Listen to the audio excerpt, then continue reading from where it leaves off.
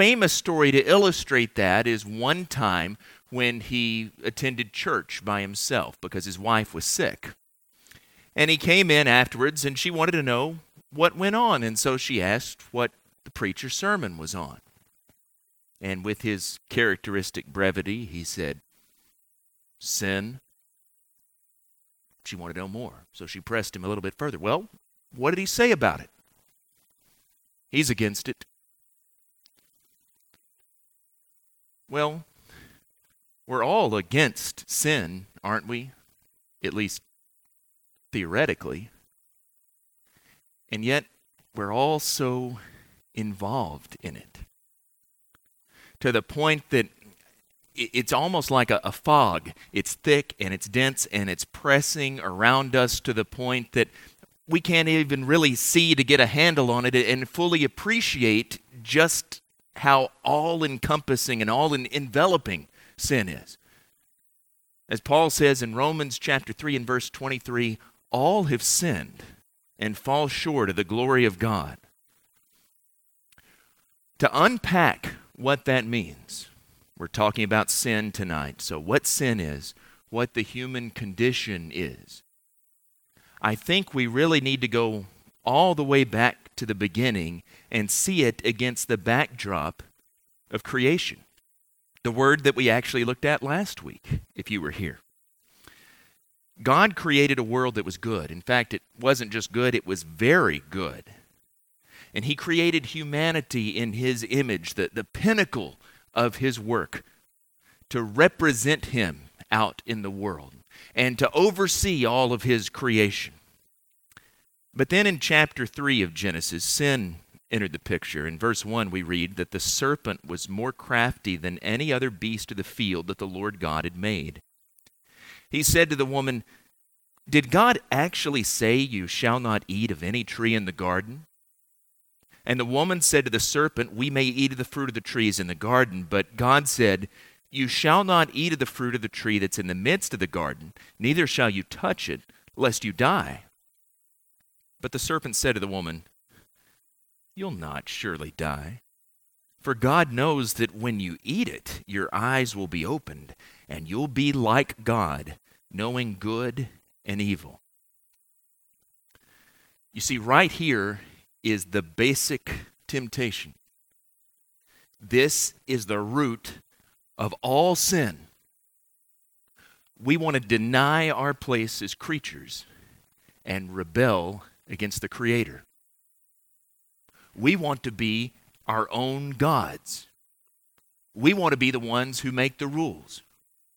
We want to push God out of the way, displace him, and put ourselves there in his place. You'll be like God, the serpent says. And that's exactly what we want. Sin is a failure to acknowledge that God is God. Remember in Romans chapter 1, Paul there is talking about those who deny God and those who engage in all types of sin, and he describes their sinfulness, and he says it's because they desired the creation and they denied the Creator. They didn't give him glory. They didn't give him thanks the way that they ought to do. That's why the first commandment is, "You shall have no other gods before me." Because really, all sin, all the other commandments are breaking that commandment. It's elevating something else or someone else, and particularly us, into that first place that only God should have. Well, after Adam and Eve disobeyed God, they saw just what they'd done, and they tried to hide from him. There in verse number 7, it says that then the eyes of both of them were opened, and they knew that they were naked. And they sewed fig leaves together and made themselves loincloths. And they heard the sound of the Lord God walking in the garden in the cool of the day, and the man and his wife hid themselves from the presence of the Lord God among the trees of the garden. But the Lord God called to the man and said to him, "Where are you?" And he said, "I heard the sound of you in the garden, and I was afraid, because I was naked, and I hid myself." He said, "Who told you that you were naked? Have you eaten of the tree of which I commanded you not to eat?" we still react just that same way, don't we? Oh yeah, our responses are a little more sophisticated than that, at least we think they are, but they're nothing more than fig leaves as far as God's concerned. As the Hebrews writer puts it, chapter 4, verse 13, no creature is hidden from his sight, but all are naked and exposed to the eyes of him to whom we must give account. And so they're caught red-handed. And when they were caught, they did just what we all tried to do, shift the blame. They didn't want to accept responsibility. They blamed somebody else. Verse number 12, the man said, the woman whom you gave to be with me, she gave me the fruit of the tree, and I ate. And the Lord God said to the woman, what is this that you've done? The woman said, the serpent deceived me, and I ate. As the old saying goes, the man blamed the woman blamed the serpent, and the serpent didn't have a leg to stand on. But that's what we do, isn't it? The devil made me do it. No, he didn't. We did it. We chose to do it. That's the story of sin. That's the story of the human condition. Humanity is capable of good. We know better. And yet we still don't do what we ought to do. We're both the image of God and the dust, all at the same time. That's what sin is all about. This is primarily a word study, of course, one word, sin. Well, let's talk about the words for sin, and I don't want to go through all of them. I'm just going to talk about the two that are most frequent. The most frequent Hebrew word for sin, the most frequent Greek word, and they actually have the exact same shade of meaning. The most frequent Hebrew term is chatah, and the basic meaning of that is to miss the mark, to miss the way.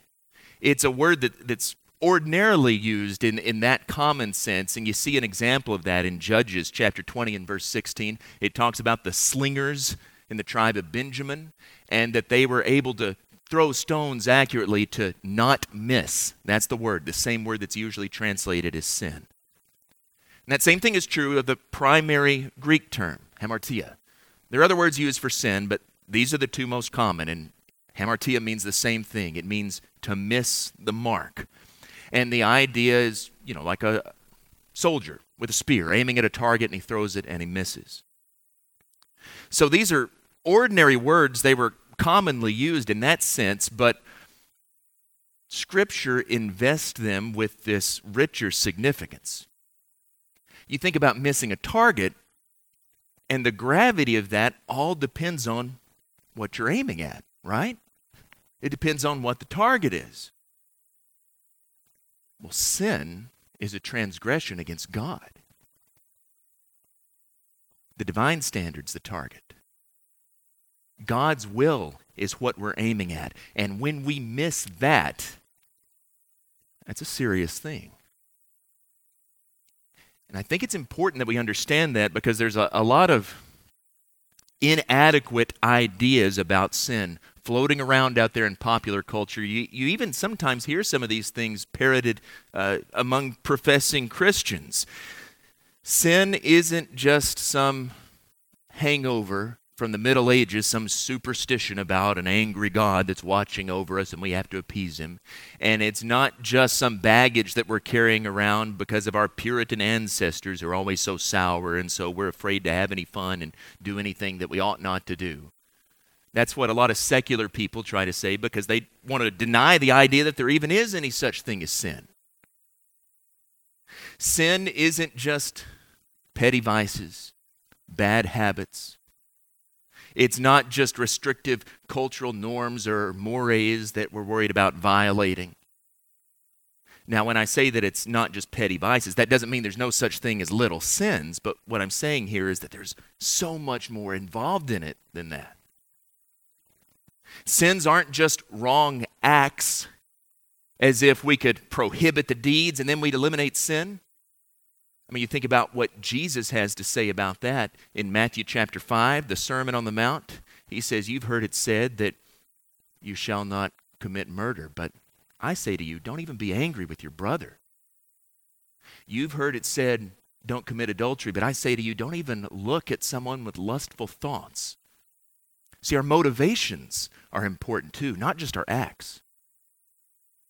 But it's not just our motivations either, because you can have the best of intentions, sincere in your motives, have a clear conscience, and still sin. You think about the Apostle Paul. In Acts chapter 23, standing there before the Sanhedrin, and they've called him there because they're angry with him because he's a Christian, all the preaching he's been doing. And he stands up to defend himself, and he says, brothers, I've lived before God in all good conscience up to this day. It's the same man who persecuted the church. Not just persecuted the church, persecuted Jesus. That's what Jesus said, I'm Jesus, the one you're persecuting. He delivered innocent men and women and children to prison and to be killed. That was sin. It didn't matter that he had a clear conscience. He thought he was doing God's will, but he was sinning. That's why he calls himself in 1 Timothy the chief of sinners. So that's what sin's not.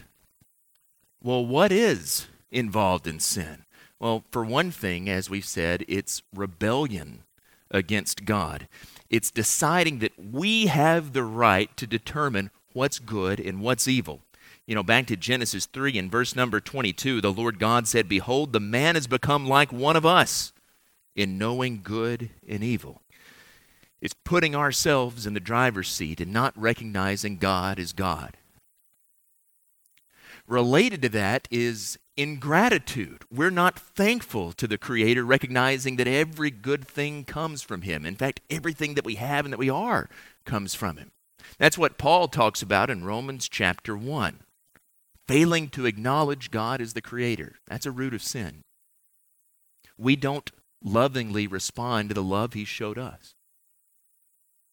As far as we're concerned, sin involves pride and self-absorption, wanting to elevate ourselves to that number one position. Now, some amount of self-love is necessary. It's good even. Scripture talks about that. But it's no accident that when the Proverbs writer, remember this, he says, 6 things the Lord hates, yea, 7 are an abomination to him. You remember what number 1 is? A proud look. That's because pride, putting yourself in that first place, that's the root of sin. It's wanting to be our own God, remember? And so when you think about these factors, we want to be the boss. We don't want anyone to tell us what to do. We can see why sin's pervasive, because those things are ubiquitous. Everybody feels that way at one time or another. Now, this isn't a popular topic for us to talk about much today. We don't talk too much about sin because it's uncomfortable. We don't like to hear that we're sinners. We want things that make us feel good. We want a watered-down version of the gospel. You know, most of the popular preaching, you go to a Barnes & Noble and you see most of the popular so-called Christian books, all they really are is self-help books with a little thin Christian veneer. And it's all about, well, you know, I'm okay, you're okay. God loves you and He just wants you to be happy. You're pretty good the way you are. You just need to look inside yourself and reach self-actualization or something like that, and we sprinkle a little bit of Jesus on there so it sounds like it's scriptural. We don't think about sin. And if we think about sin at all, we think of just a few really heinous evil deeds, you know, murder, sexual assault, armed robbery maybe, things like that. You know, the types of things we see in the movies that really bad people do, the guys that wear the black hats. We know those guys, and that's not us. We're not bad people like that. Those are the people who sin. But when we think about it rightly, as Scripture says, as Paul says, Romans chapter 3 again, all have sinned and fall short of the glory of God. There's a lot of places in Scripture where we have litanies, that is lists of different sins, and I could have picked any one of them, but just consider this one from Galatians chapter 5, beginning in verse 19. This is contrasted with the fruit of the Spirit. Paul says, now the works of the flesh are evident. Sexual immorality, impurity, sensuality, idolatry, sorcery, enmity, strife, jealousy, fits of anger, rivalries, dissensions, divisions, envies, drunkenness, orgies, and things like these. I warned you, as I warned you before, that those who do such things will not inherit the kingdom of God. Now, we look at this list of sins, and some of these are evident to us. Sorceries, yeah, witchcraft, sure. Idolatry, yeah, absolutely. Those are things bad people do. But then we look again and we see jealousy, rivalries, fits of anger. Those hit a little bit closer to home, don't they? It's where, as the old saying goes, Paul's quit preaching, he's gone to meddling. This is stepping a little bit on our toes here. And he says that if you practice those things, you will not inherit the kingdom of God. But sin is even more comprehensive than that. That still doesn't give us the full picture. Sometimes we talk about sins of commission versus omission. That is, doing things that we ought not to do. But then on the other hand, failing to do things we know we should do. That's sins of omission. As James says, to the one who knows to do good and doesn't do it, to him it's sin. And sometimes I've heard people say that, well, we need to be careful with those sins of omission, that we don't press that concept too far because, it's not as if we can be doing good all the time. Well, that's true. Even Jesus had to take time out for himself, for rest, for refreshment. So when we're talking about sins of omission, we're not saying that we must be doing something good every single waking moment or else we're in sin. But on the other hand, I think actually we maybe don't press that concept far enough. Sin is missing the mark. Remember? That's the primary meaning, missing the mark in both Hebrew and Greek. Now for a Jew, the mark is the law. You need to keep the law. And the law has an important function. As Paul says in Romans, it reveals to us what sin is. We wouldn't know what sin was except for the law. We have an idea of what God's expectations are because of it. But as Christians, our mark isn't the law. Our mark is Christ. We're to grow into the likeness of Christ. We're to be recreated in His image. Or take it all the way back to the beginning where we started. God created us in His image. We're to reflect that into the world.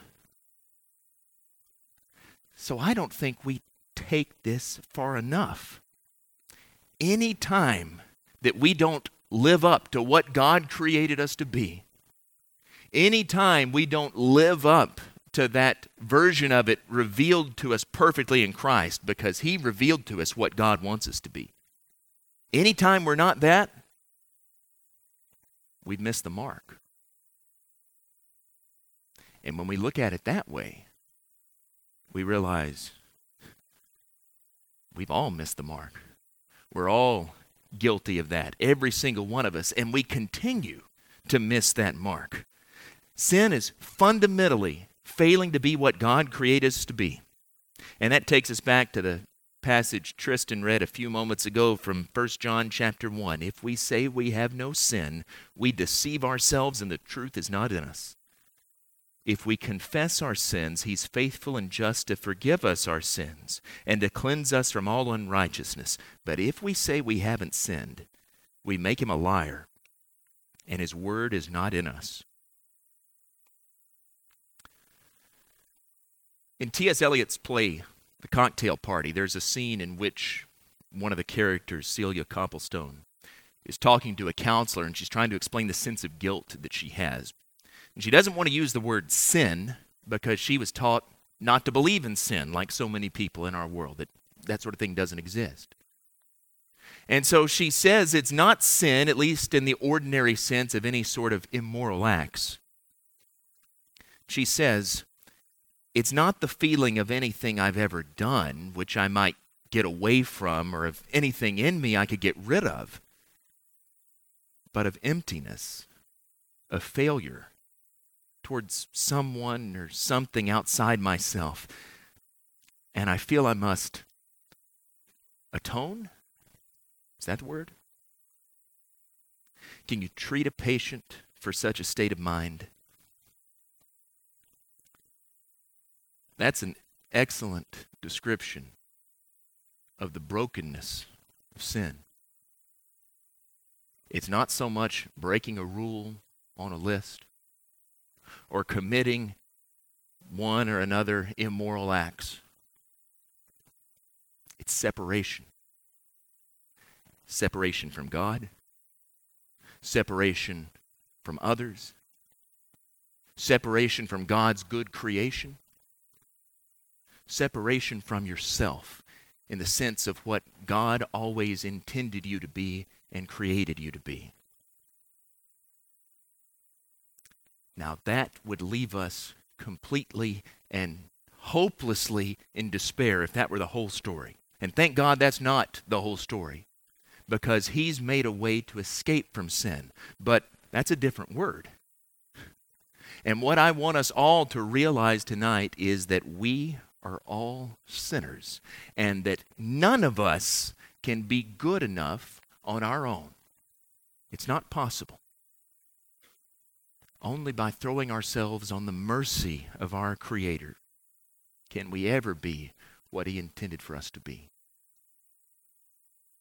Maybe you're here tonight and there's some sin in your life that's separating you from God, and you need to make a change here this evening in a public way. If that's the case, if we can help you in any way tonight, we invite you to come now while we stand and while we sing.